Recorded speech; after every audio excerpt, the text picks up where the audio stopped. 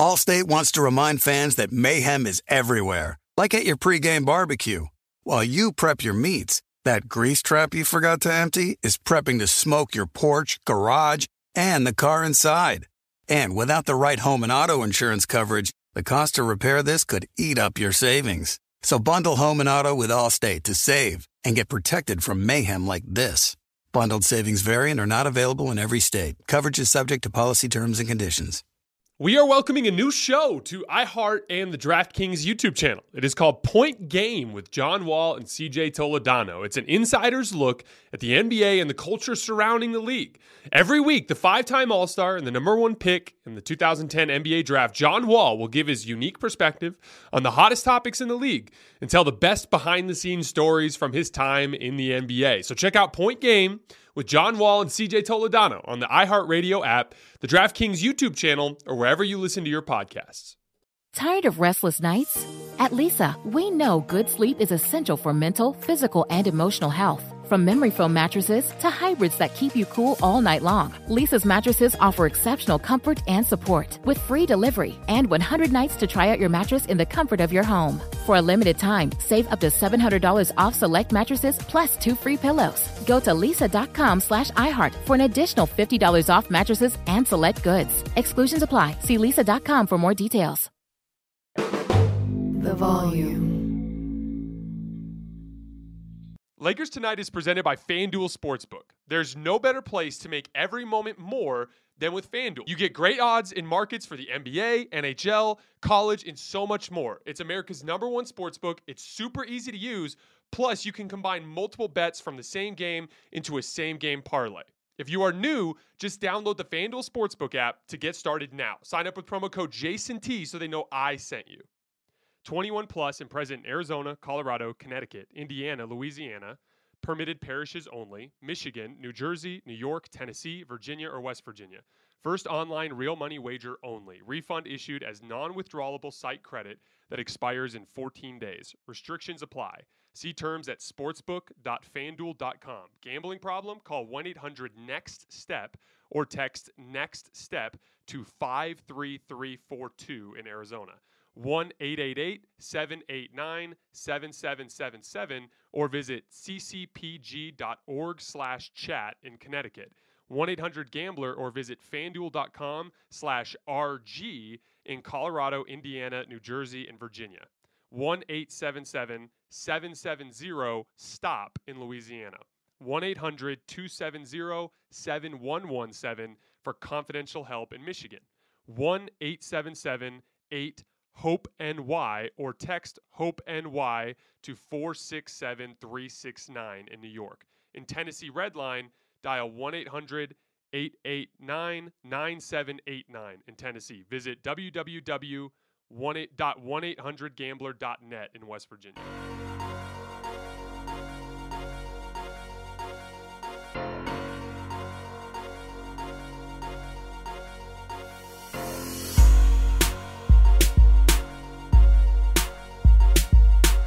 All right, welcome to Hoops Tonight, presented by FanDuel here at The Volume. Happy Monday, everybody. I am Jason Timpf. I hope all of you guys have your weeks off to a great start. Well, tonight's outcome went about exactly as I expected. I told you guys right after Game 2 that I had seen something from Boston that I hadn't seen from any basketball team in recent NBA history, and I knew right there in that moment that Brooklyn didn't really have a chance. We are going to spend this entire show talking about Brooklyn, tonight's game, this series, the entire Brooklyn KD era. We're going to get into all of that. For those of you guys who want a reaction to the Raptors Sixers game or the Mavericks Jazz game later tonight, I will be breaking those games down in their entirety in tomorrow night's show. I will also be releasing some film content on those games tomorrow morning. So follow me on Twitter at _JasonLT, and you'll see some stuff about those games. But like I said, tonight is all about the Nets.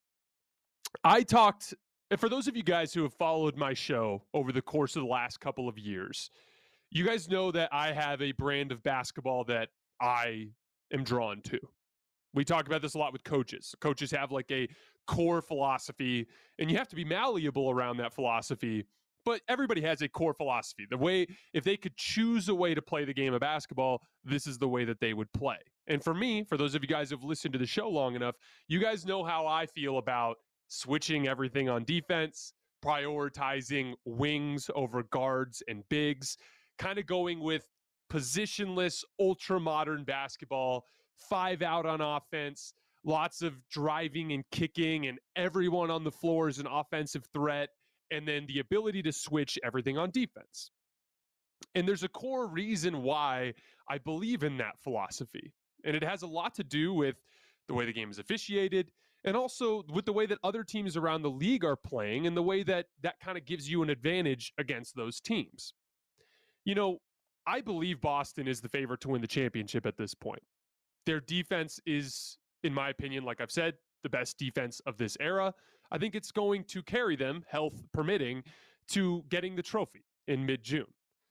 But I'm not sure that they're as much better as much better than the good teams around the league as they demonstrated against the Nets. I think this was a really bad matchup.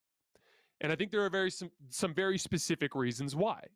What is the goal of a switching defense? What is the goal of having a ton of wings? What is the goal of playing that modern positionless style of basketball? The goal is to do what the Rockets did to the Warriors in 2018, to stagnate you and to turn you into an isolation basketball team.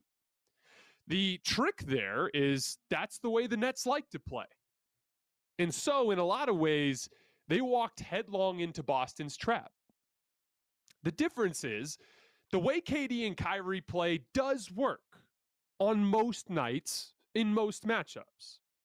You guys have probably been told by a lot of talking heads and fans on Twitter or wherever it is that you consume the game, you've probably been told that the Nets were bad this year. And they were. Overall, in the aggregate.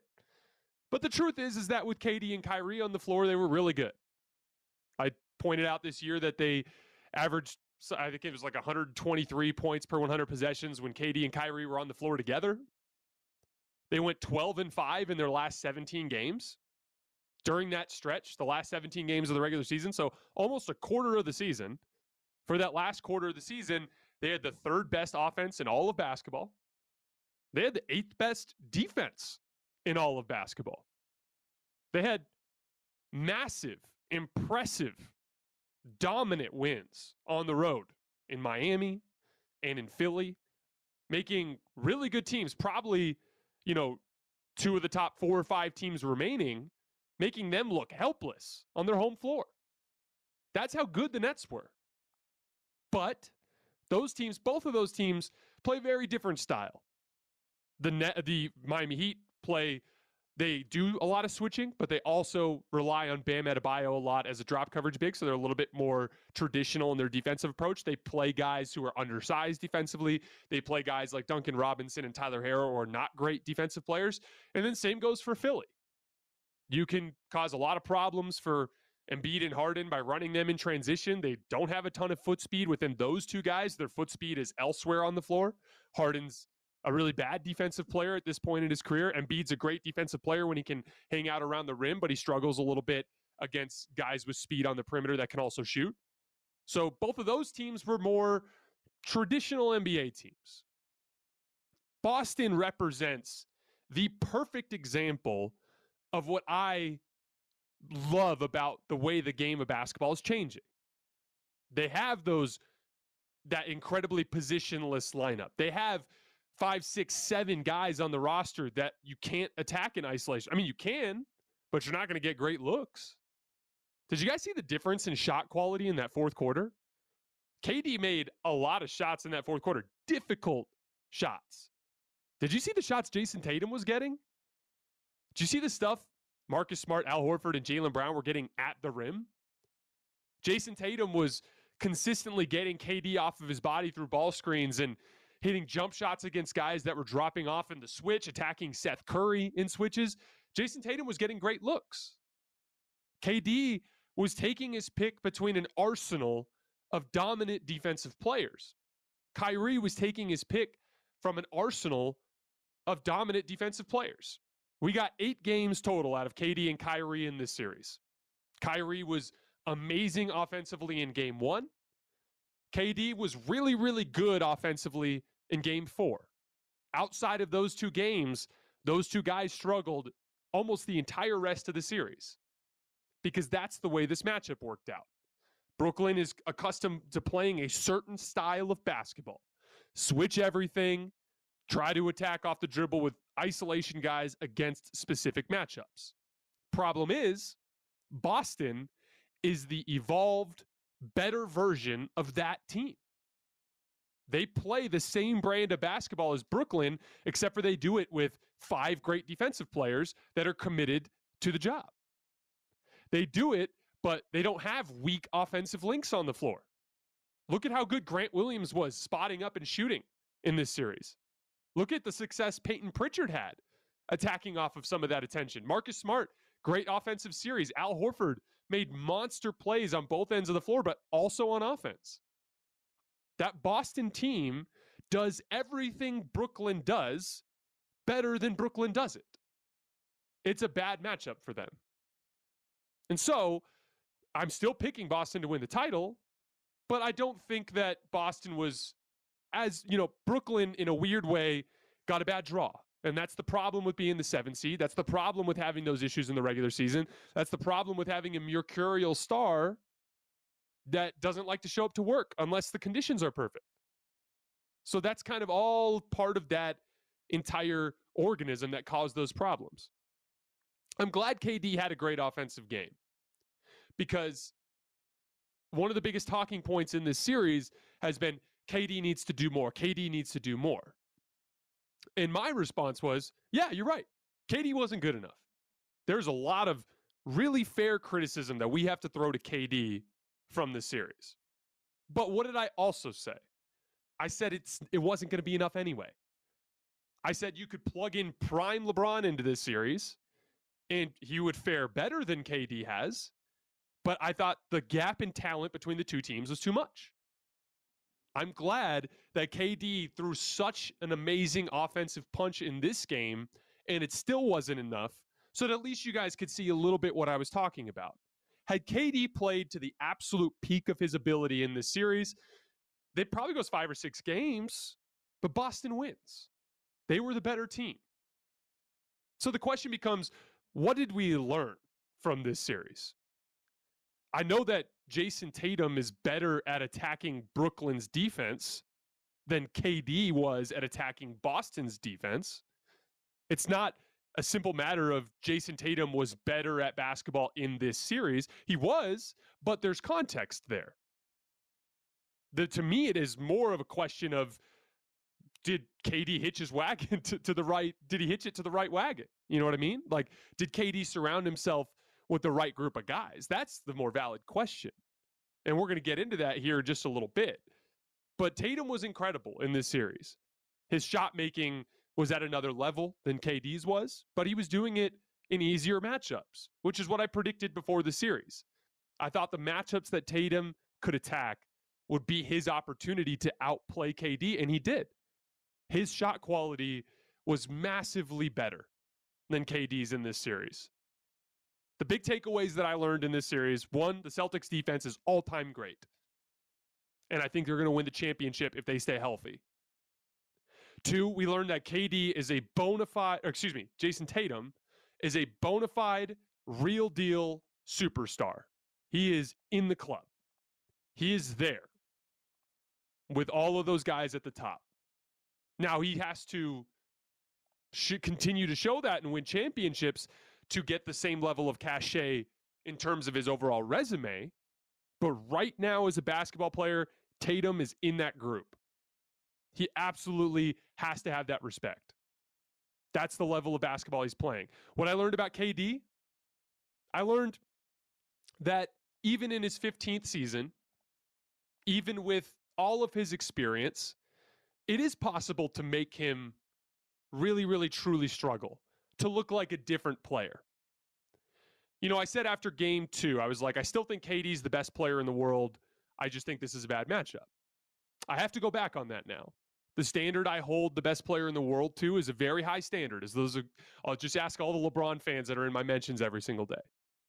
So I can't, in my right mind, call Kevin Durant the best basketball player in the world anymore because a basketball team made him struggle in this series. I have to give a ton of that credit to Boston, but there also has to be some culpability with KD. So who takes his spot? I don't know. That's a good question.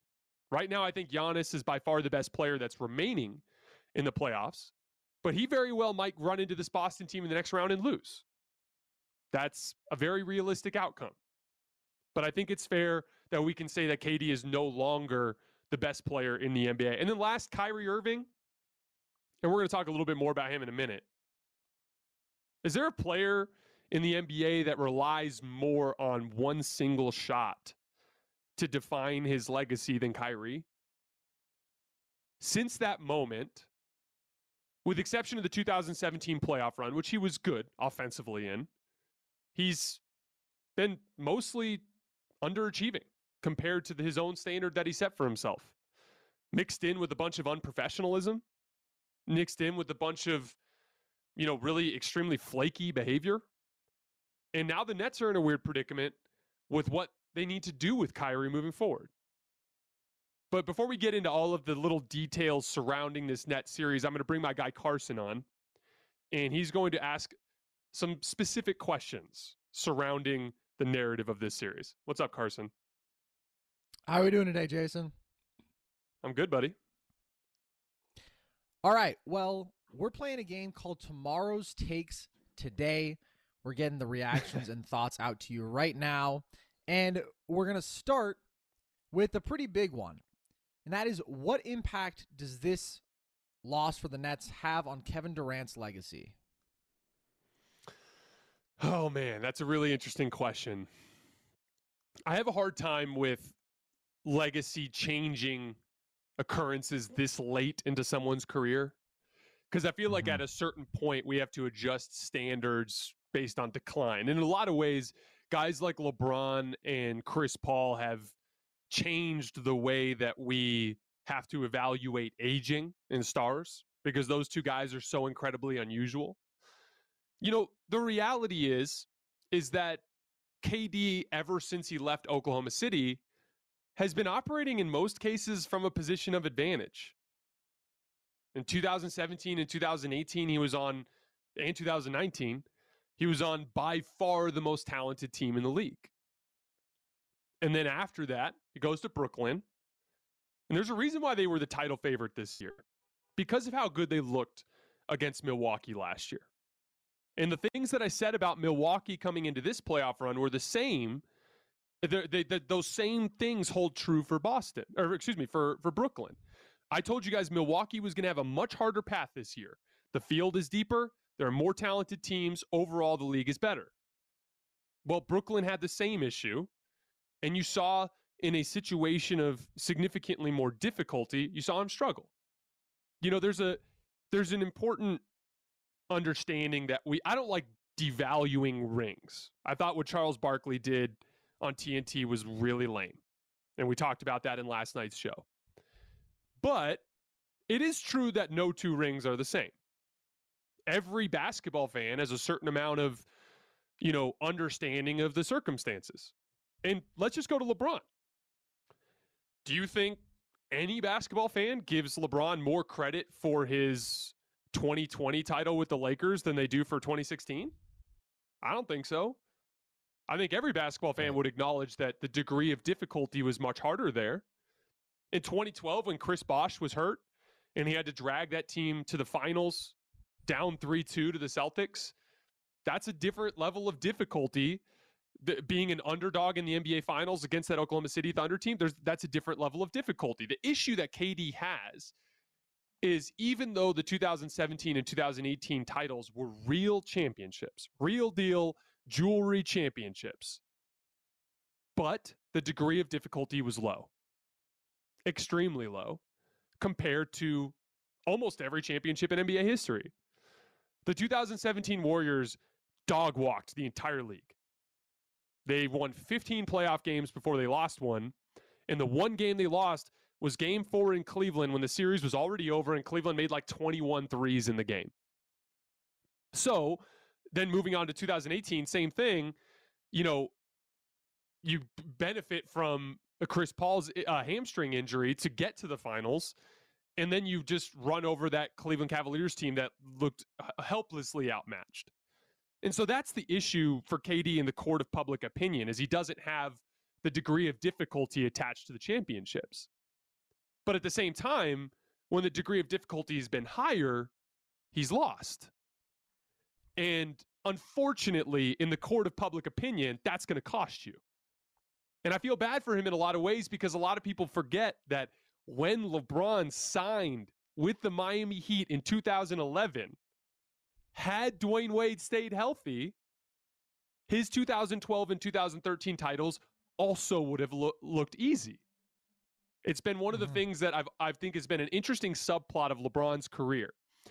Him struggling, the team struggling in 2012 and 2013, those championships looking hard, down 3-2 to Boston, falling down 1-0 in the finals to the Thunder as an underdog, going 7 games with the Pacers in 2013, going 7 games with the Spurs in 2013. All of that had to do with Tim Duncan massively outplaying Chris Bosh and Dwayne Wade's knees giving up on him. LeBron was, in a weird way, fortunate that Miami Heat team kind of fell apart with health, because it made everything look hard. There's no debate that LeBron faced great adversity in pursuit of his championships. Meanwhile, KD has had 2 incredibly easy championships compared to some of the other ones surrounding. And then when the difficulty has been higher, he's looked bad. So it's unfortunate, but it's just the reality of the way the court of public opinion works. I personally am crediting mostly Boston for this series, and I'm not going to be super hard on a year 15 player who's coming off of a torn Achilles, struggling against what I think is the best defense of this era. But the court of public opinion is going to pile on him, and there's a lot of evidence for those people. So I don't necessarily blame them for feeling that way. I totally agree with you on the point of it's tough to me for a guy like KD when he's 33 to have a negative legacy-altering single series, a 4-game sample size.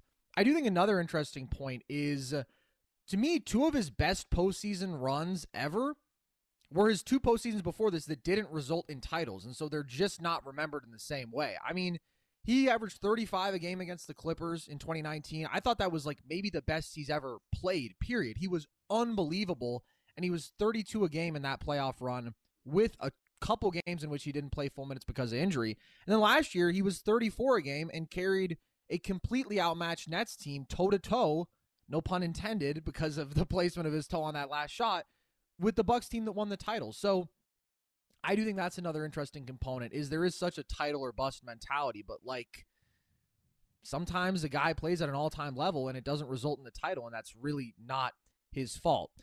We have from the chat. That's a great point. Really quickly.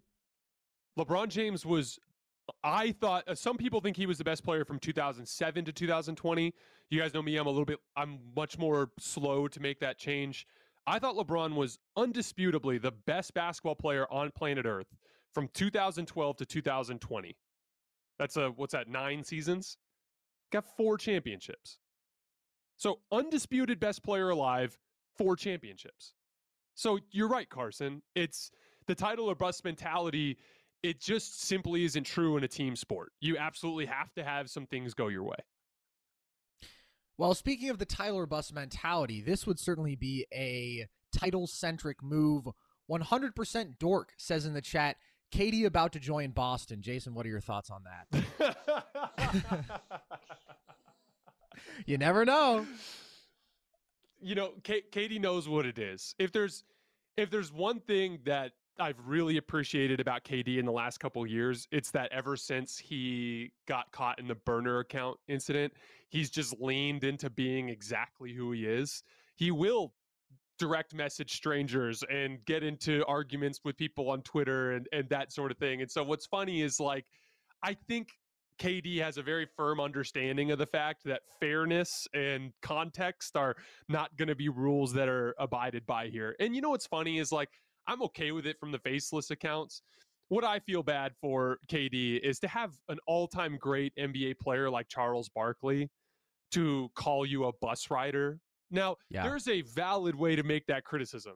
Hey, KD, your championships in 2017 and 2018 are real championships, but they're less difficult than some of the ones your peers won.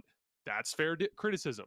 Hey, right. KD, you joined a team that already was a championship team and you elevated them. That's fair. That's a fair analysis of that situation.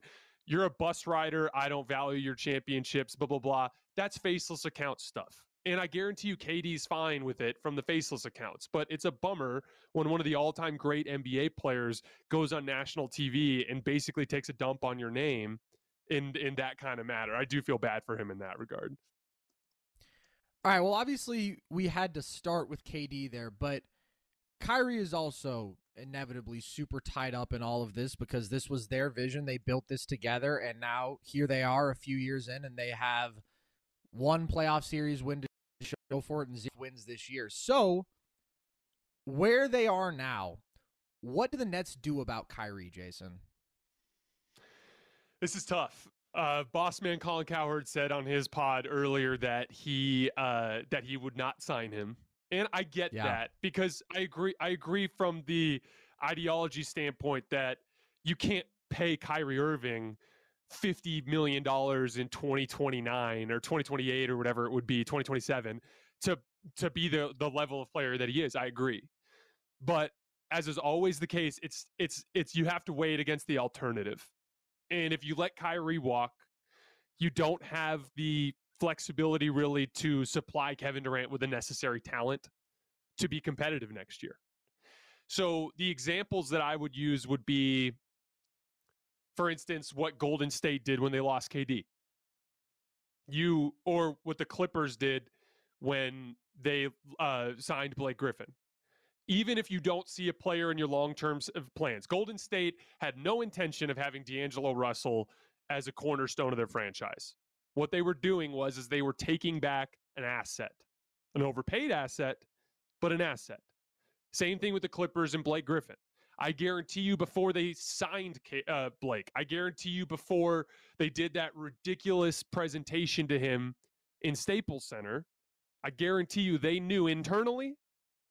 Allstate wants to remind fans that mayhem is everywhere, like at your pregame barbecue. While you prep your meats, that grease trap you forgot to empty is prepping to smoke your porch, garage, and the car inside. And without the right home and auto insurance coverage, the cost to repair this could eat up your savings. So bundle home and auto with Allstate to save and get protected from mayhem like this. Bundled savings vary and are not available in every state. Coverage is subject to policy terms and conditions. We are welcoming a new show to iHeart and the DraftKings YouTube channel. It is called Point Game with John Wall and CJ Toledano. It is an insider's look at the NBA and the culture surrounding the league. Every week, the five-time All-Star and #1 pick in the 2010 NBA Draft, John Wall will give his unique perspective on the hottest topics in the league and tell the best behind-the-scenes stories from his time in the NBA. CJ will bring his A-list comedian buddies to keep it light and fire off some hoops takes. Plus, John will be inviting current and former NBA players, friends, and teammates to join the show as well to give their unfiltered accounts of what really goes on in the league from a player's perspective. So check out Point Game with John Wall and CJ Toledano on the iHeartRadio app, the DraftKings YouTube channel, or wherever you listen to your podcasts. Tired of restless nights? Meet Lisa, the sleep experts.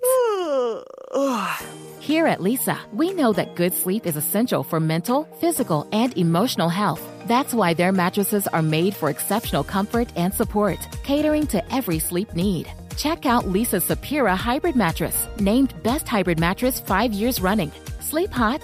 The Chill Collection is built with cool-to-the-touch top fabric and layers of high-density comfort foams, all intended to remove excess body heat while maximizing comfort. With Lisa, getting a new mattress has never been easier. Delivery is free, and you have 100 nights to try out your mattress in the comfort of your home. Don't spend another night dreaming of better sleep. For a limited time, save up to $700 off select mattresses plus 2 free pillows. Go to lisa.com/iHeart for an additional $50 off mattresses and select goods.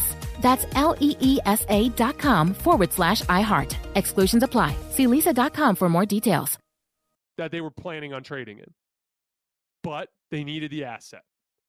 It's Kyrie will instantaneously, the minute he puts pen to paper, be one of the worst contracts in the league. That's a fact.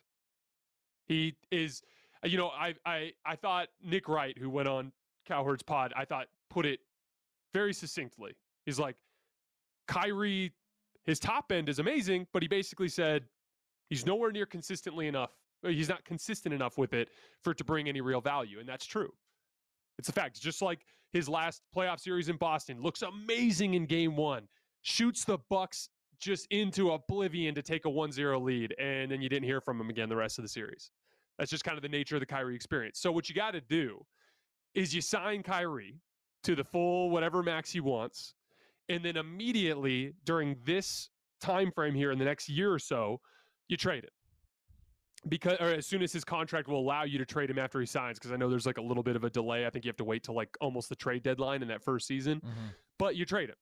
Because there will be a team out there, just like the Pistons did with Blake Griffin, that will talk themselves into, this is an available star. He can be had for relatively cheap. So I think as awful as the Kyrie experience has been, and if I'm Brooklyn, if I'm a Brooklyn fan, if I'm a Brooklyn player, if I'm a Brooklyn coach, I want him out of here. But you got to bring him back simply for the asset.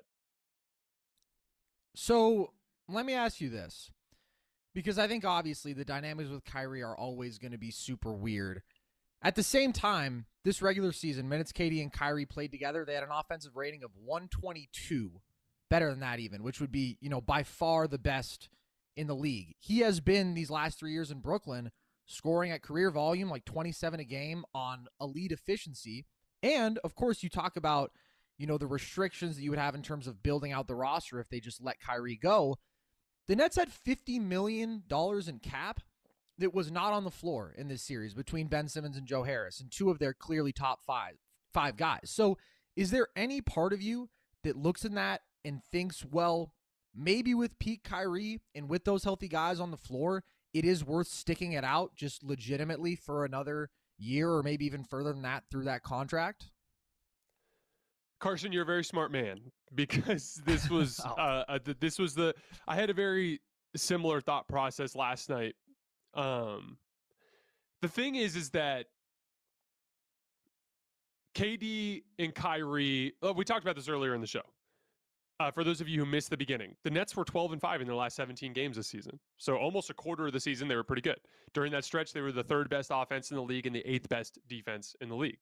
So they have a decent ceiling. I thought we did a whole segment at the beginning about how this was just a really bad matchup in a lot of different ways.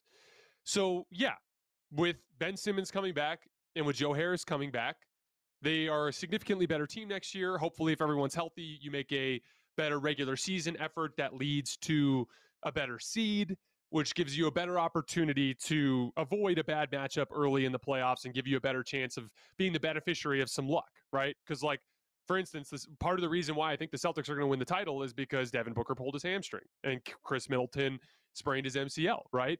If you can avoid the more difficult matchups until later in the playoff run, that buys you time to be the beneficiary of some luck. And so I'm with you. Here's the devil's advocate argument. Because if I was running the Nets, I would bring Kyrie back and I'd run it for probably one season. But the case for trading him is each passing year, the contract gets worse because he will decline. He's a small guard. He will start to play a little bit worse each year as time goes on, and then it gets harder and harder to move the contract. Secondly, you have to start having conversations with yourself about Kyrie's value next to KD. Kyrie's value is his ability to create shots, right, in isolation. But that also happens to be Kevin Durant's best skill. If I was Brooklyn, I'd be looking at this, if I was KD and Brooklyn, I'd be looking at this more like Boston. That formula works. The one alpha dog superstar, the co-star that obviously has scoring potential but is a defensive stalwart in Jaylen Brown, and then role players that do all the dirty work so that Jason Tatum is bought a great deal of margin for error to do what he does best, which is score the basketball and to draw defensive attention so that the rest of your players can make plays. If you can find a package that sends Kyrie Irving out and brings back quality two-way players that aren't the same offensive ceiling as Kyrie, but that would thrive in a drive and kick basketball environment, that would have the ability to capitalize in 4-on-3 scenarios and in against bad matchups, and provide a great deal of physicality and effort and ability to cover ground and everything that you need on the defensive end of the floor to succeed in these environments. That's the move you got to make. Because I think, like I said at the beginning, teams like Boston, what makes Boston so dominant is they are the direction basketball was going in. We've all been talking about this. Modern basketball, 5, 6, 8 guys that all can run and jump and shoot and dribble and pass. Well, Boston's kind of like the closest thing we've seen to that. And you're seeing how dominant it is. So I think rather than going with, let's play, Bruce Brown and Andre Drummond and just count on Kyrie and KD to isolate all game long, try to build a more modern basketball format. Move Kyrie for bigger athletes that can play two-way basketball and count on KD to carry you as a scorer. That's his best ability. That would be what I would do if I was running the Nets. For what it's worth, 83% of people in the chat say that the Nets should just let Kyrie walk, which I think is a very big number. Very big. You just lose the asset there. That's the issue. Yeah. Like, I get it. I'm with you. But, again, there's enough. Here's the thing. Kyrie's not Russell Westbrook. He's not bad at basketball right now. Okay. He played poorly in this series. I wouldn't want him for 5 years. In the house, you have to not want him for 5 years because of his flakiness. But there's going to be someone around the league that likes him. So, I agree. Don't sign him for 5 years and keep him for 5 years. But don't let him walk because you lose the asset. You got to sign him, either make a run for a year and then trade him, or trade him as soon as you're able to at the deadline. That's what I would do. Yeah, no, I'm totally with you. They would be in a pretty bad basketball situation if they just let him walk, I think. Okay, so and we've KD's touched on tied up, by the way, all the way through 2026. So that would be a really rough situation for him. Right, yeah. There's no just reworking that from there. Okay, so we've touched on the two enigmatic Nets stars who were on the floor and let them down. Let's move on to the enigmatic Nets star, supposedly, who was not on the floor at all, and that is Ben Simmons. So obviously just an incredibly strange saga for him. We did not see him in this series, but what is his future? I don't know, man. You know what's funny is last night I said, because the reporting yesterday was Ben Simmons experienced back soreness. That was the report. And so he wasn't going to play in game 4. I saw it pretty cut and dry. This isn't a sprained ankle. This is a herniated disc, a bulging disc in his back. So, yes, if it's 2-1 and you think he has a chance to come back and swing the series, maybe it's worth the risk. Obviously, Ben thought it was. He was planning to play. But down 3-0, with the series basically over, I didn't see the point. And so I totally was, again, I understand with Ben Simmons' resume and his backstory, it just seems like the latest flakiness from an extremely flaky person. I get that. But in the vacuum, it was dude with hernia in his back isn't going to come back in a series down 3-0 to try to make something happen. I get that. But then we had the report today that Rich Paul met with the Nets brass, and now the mental health thing is popping up again. And it's confusing because, and again, this is a very delicate area because we don't know what's going on with Ben, and the mental health stuff is a very, very sensitive topic, and we can have our assumptions about what we think is going on, but those are dangerous assumptions. You don't know what's going on in Ben's head, and I certainly am not going to comment on that. But what's weird is it seemed like the mental health stuff was associated with the way Doc Rivers treated him, and the way Joel Embiid treated him, and the way Daryl Morey treated him, and the way Philly fans treated him. That's what it seemed like. And then we haven't heard much about the mental health stuff this entire last part of the season. So for it to come back to the forefront of the conversation is strange. My theory is that the Nets brass is pissed that he didn't play in game 4, and they probably came to him, and then that's when it got brought back up again. But we don't know. We just don't know. It's a very, very delicate situation. To make a long story short, I would approach Ben Simmons this summer and be like, are you going to play next year, man? Because if not, we need to know, we need to move you. Right. But like this is turning into one of the strangest sagas. And if you have to trade Ben Simmons again this summer after he didn't play a single game for the Nets, his value's lower than it's ever been. So it's just a really, really tough predicament. But man, I don't know what you do. And it's such a sensitive topic that you can't it's hard to come out and be forthright about it. You know what I mean? If you were just down the NBA right now, about where do you think you would take Ben Simmons in a draft out of everybody, just if you're trying to build a winning team? Oh, man. That's a good question. Man. Here's the thing. Imagine Ben Simmons in his physical prime, think like last season before he got hurt, or before this whole back thing came up. And imagine plugging him into like Boston's system, like as a guy that can defend in an all switching system and can attack closeouts and things like that. The inability to shoot is a massive problem. The lack of offensive confidence is a massive problem, but he is such a devastating weapon on the defensive end that I think if you put him in a situation, because with the Sixers, he was weirdly depended on offensively.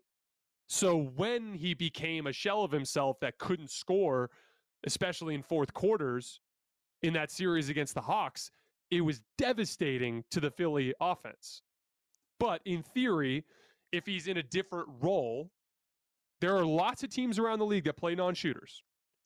So if he could be a Draymond Green, meaning like he's around other great offensive players and his job is to be a playmaker off of that attention and to be the best defensive player on his team. Ben Simmons was in the Defensive Player of the Year conversation last year.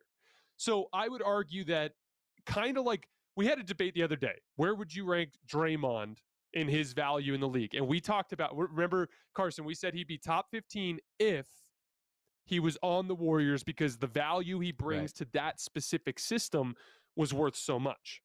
Mm-hmm. Well, the inverse of that here is if I could put Ben Simmons into the perfect scenario for him to cover for his weakness, he's a top 20, 25 player. But if anything is out of line there, he suddenly does drop way further down that list. And so I would say that inherently makes you further down that list because we can't always have perfect control over our circumstances, if that makes sense. Absolutely. And like you said, you don't know if the guy's even going to play basketball, but I totally agree with the general Draymond comp there.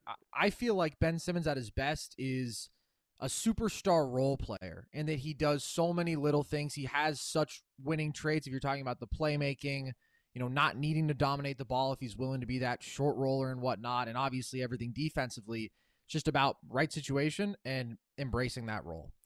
Okay, so obviously we start with the players here, but inevitably when there is a team that has accumulated this much talent and yet one of their stars won't get the vaccine, one of their stars doesn't even play basketball for them, and they lose in a disappointing fashion like this, a lot of eyes are going to turn to the coach. So, do you think Steve Nash is coaching the Nets next year? And if not, who is, Jason? I think he will be. And I've seen some reporting on that. Now, that can change. That can change just because KD has a change of heart over the next 2 weeks. You know what I mean? Right. KD could literally go back and watch a bunch of tape from the series and feel like they weren't organized enough and then approach Joe Tsai and be like, yeah, I want a new guy. So that can change. But the reporting is that he's coming back. I've defended Steve Kerr to some extent on this show. He doesn't, you hit the nail on the head, Carson. He's had a bunch of external circumstances that were out of his control. A lot of the way that they play offensively has to do with the way Kyrie and KD want to play. Right. They don't really have a ton of like big versatile wings to run an awesome drive and kick offense because the only way they can do that is by playing Patty Mills and Seth Curry and Goran Dragic all at the same time. And then they become so small that they get demolished. Even when they went small tonight, they were getting demolished on the offensive glass. So it's kind of just like a downside of roster construction in a lot of ways. I think that in terms of like, if they did make a coaching change, who you bring in, so much of that depends on what they do with the roster this summer. If they bring back all of the same guys, you need to find somebody that can coach them up in a similar manner to Ime Udoka and try to embrace some of that 5-out basketball in that regard. But if there's a massive transition in roster over the summer, then so much depends on where they land with personnel, because you need to have a coach that fits the personnel that you have. But my guess is that Steve Nash will be back. All right. Well, Jason, this show for many nights this year was known as Lakers Tonight, and then some things changed, but we got to tie in a bit of a Lakers angle here because obviously felt like nothing could be worse than what happened with them. But do you think the Lakers had a more disappointing season this year or the Nets? The Lakers, man. Like, yeah. The Lakers were losing to the Oklahoma City Thunder in a must-win playoff game at home with LeBron James and Anthony Davis. They got manhandled by the New Orleans Pelicans. Like, this team, I get it that, and this is what makes it so unfair. KD is going to take a massive hit in the court of public opinion for what happened in this series.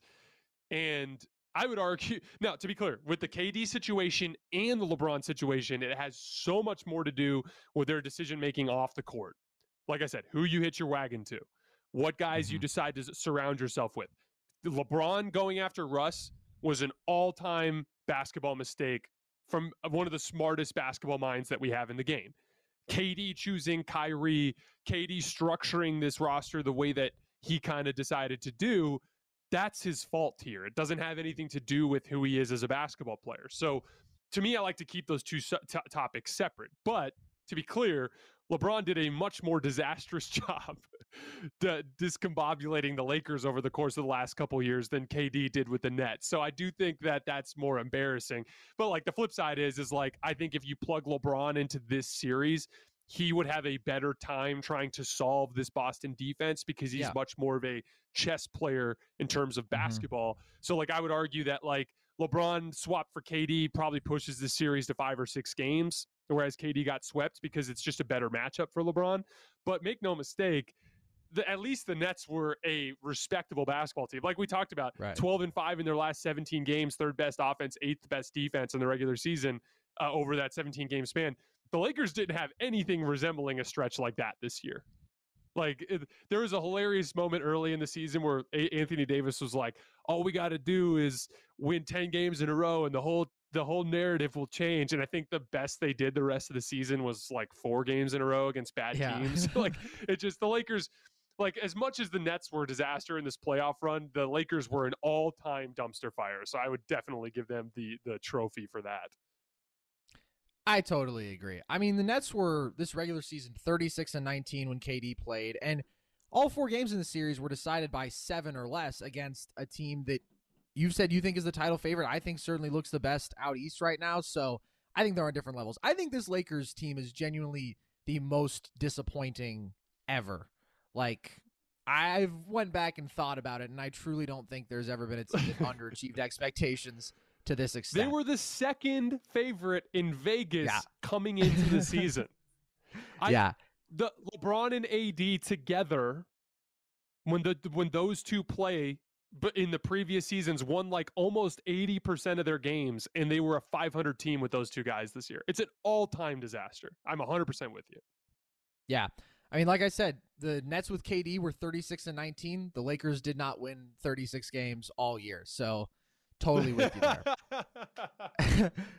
Regardless, though, this is definitely a rough moment for KD, as we touched on earlier.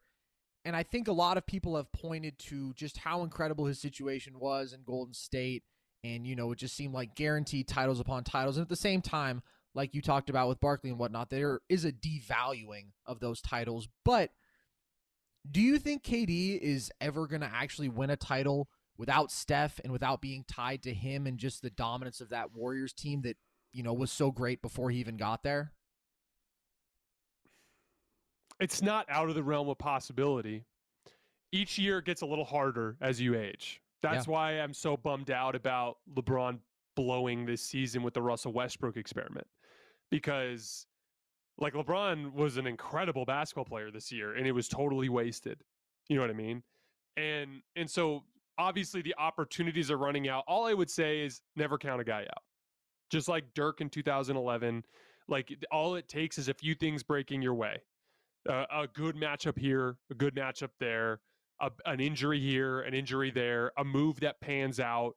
You know, they could make a Kyrie trade and get back a couple of pieces and capture some synergy there and suddenly have, you know, something that no one can stop. So I would say that I would put it at less than 50% that he gets it done, so less than a coin flip, but it's certainly still in the realm of possibility, which is why I've been cautioning people against grave dancing. In 2019, if you would have asked me if LeBron ever wins another championship again, I would have said less than a coin flip. And next thing you know, they pull off an Anthony Davis trade and they're the best team in the league next year, kick everyone's ass, and they're holding the trophy. So things can change. It's just a question of, you know, did KD learn a valuable lesson here, which I believe he did?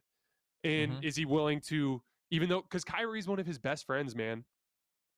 Like, KD is fiercely loyal to Kyrie, to the point where I think that he's even a little bit over defensive of some of Kyrie's quirks. And so the way that I see it, like, as long as he's willing to acknowledge that and willing to make the change that he needs to make, I think that he still has a good chance to get it done. Yeah, I mean, I think you're spot on with evoking the 2019 LeBron comparison there. You just don't know. As long as these guys are at peak in the conversation for best player in the world level, a lot of people want to come play with them. And obviously there is still a lot of basketball talent on this roster. And KD has not fallen off at 33 off of an Achilles tear. So, you know, I'd be hesitant to just presume that he's going to fall off too quickly anytime soon. Okay, last question here. Agree. For the first time, we'll touch on something non-Nets related. Looks like the Raptors are about to beat the Sixers. So, Jason, obviously you picked Toronto before this series. Are you starting What's to the wonder? score? Here, let me pull it up real quick. But regardless, I'll get it to you in a second. Do you think, though, it's 99-82 with a minute 18 left? Do you think we may see the Sixers become the first team ever? Yeah. To blow a 3-0 lead. Man, you could. So okay, for everyone who's watching, I have not watched a single dribble of this game. I will watch the entire film tomorrow morning, and I will break it down. Follow me on Twitter at _JasonLT. I'll break it down on Twitter, and then tomorrow night we will have a full segment devoted to this. So we will break this down eventually. But as I was watching that Nets game, and I was peeking up in the corner and seeing the score, you could almost feel it, Carson. You could feel the toxic energy coming from that scoreboard. Like, you could just tell, I could just see, like, palms getting sweaty, crowd getting annoyed, potentially considering booing, all of that stuff. The Sixers are the better team, and they have 2 opportunities to beat the Raptors. They should win. But there were a lot of things that went against the Raptors to start the series. Scotty Barnes getting hurt, Pascal Siakam and Fred VanVleet getting outplayed by Tyrese Maxey. There were a lot of Gary Trent Jr. and his illness and his inability to basically be functional at all in games 1, 2, and 3. So there are some things that are favoring Toronto now. Pascal Siakam, again, I don't even know what happened tonight. He played great in game 4. Gary Trent Jr. played great in game 4. They finally got out in transition after getting destroyed in transition in all of the earlier games of the series. So there are some things that are headed their way.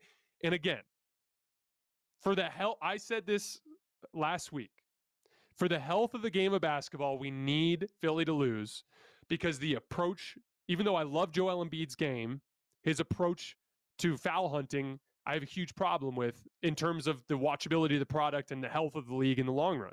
Same thing goes with James Harden. So, like, I think it's important for Philly to lose. And I could not think of a more magnificent fashion than them blowing a 3-0 lead. I'd be lying if I told you I wasn't rooting for it. It's absolutely what I'm rooting for.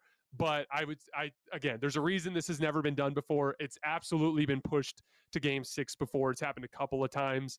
The team always just figures it out. And game 7 at home almost always goes to the home team. There's stats on that are crazy. So I still would pick Philly, but man, I want it. I want it bad, Carson. It's hilarious, too, because Nick Nurse said when they were down 3-0, We just got to get to 3-1, and then that's been done before. Would it be more on brand for Doc Rivers or James Harden to be the first ever to blow a 3-0 lead? That's like the poetic justice of it all, though, right, Carson? Yeah. Think of it like this.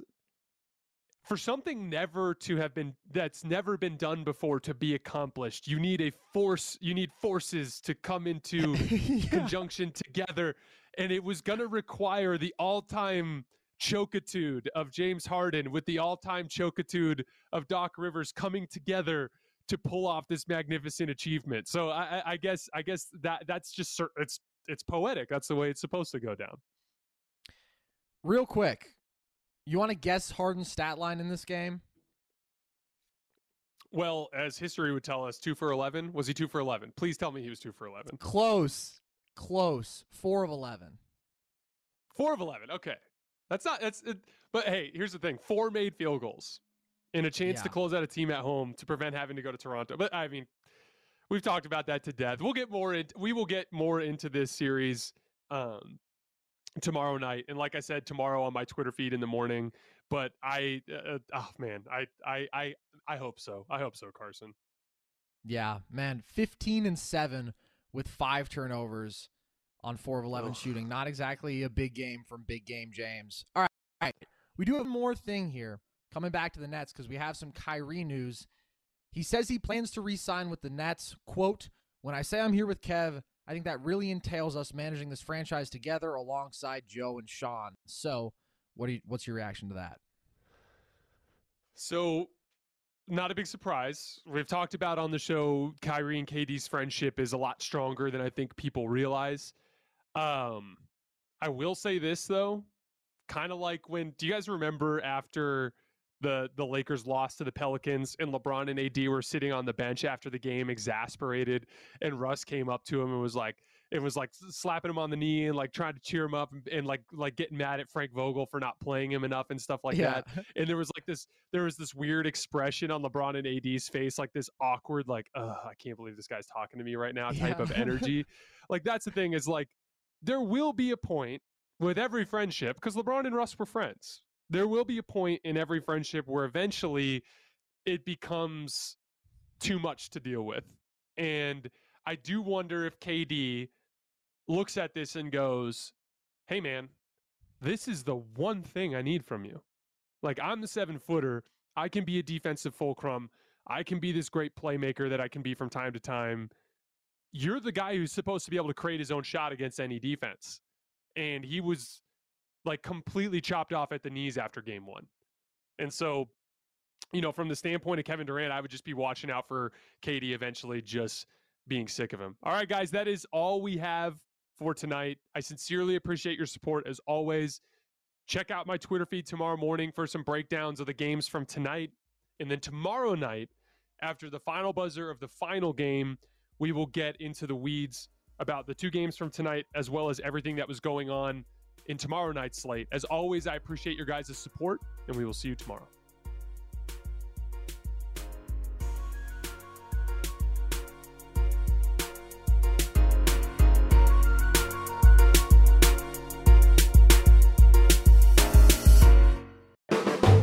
The volume. Allstate wants to remind fans that mayhem is everywhere, like at your pregame barbecue. While you prep your meats, that grease trap you forgot to empty is prepping to smoke your porch, garage, and the car inside. And without the right home and auto insurance coverage, the cost to repair this could eat up your savings. So bundle home and auto with Allstate to save and get protected from mayhem like this. Bundled savings vary and are not available in every state. Coverage is subject to policy terms and conditions. Tired of restless nights?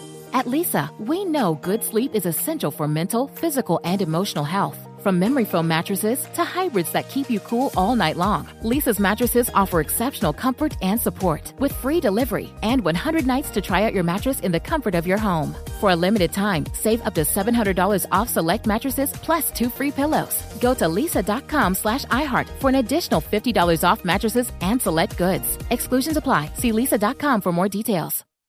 It's Freddie Prinze Jr. and Jeff Dye back in the ring. Wrestling with Freddie makes its triumphant return for an electrifying 4th season.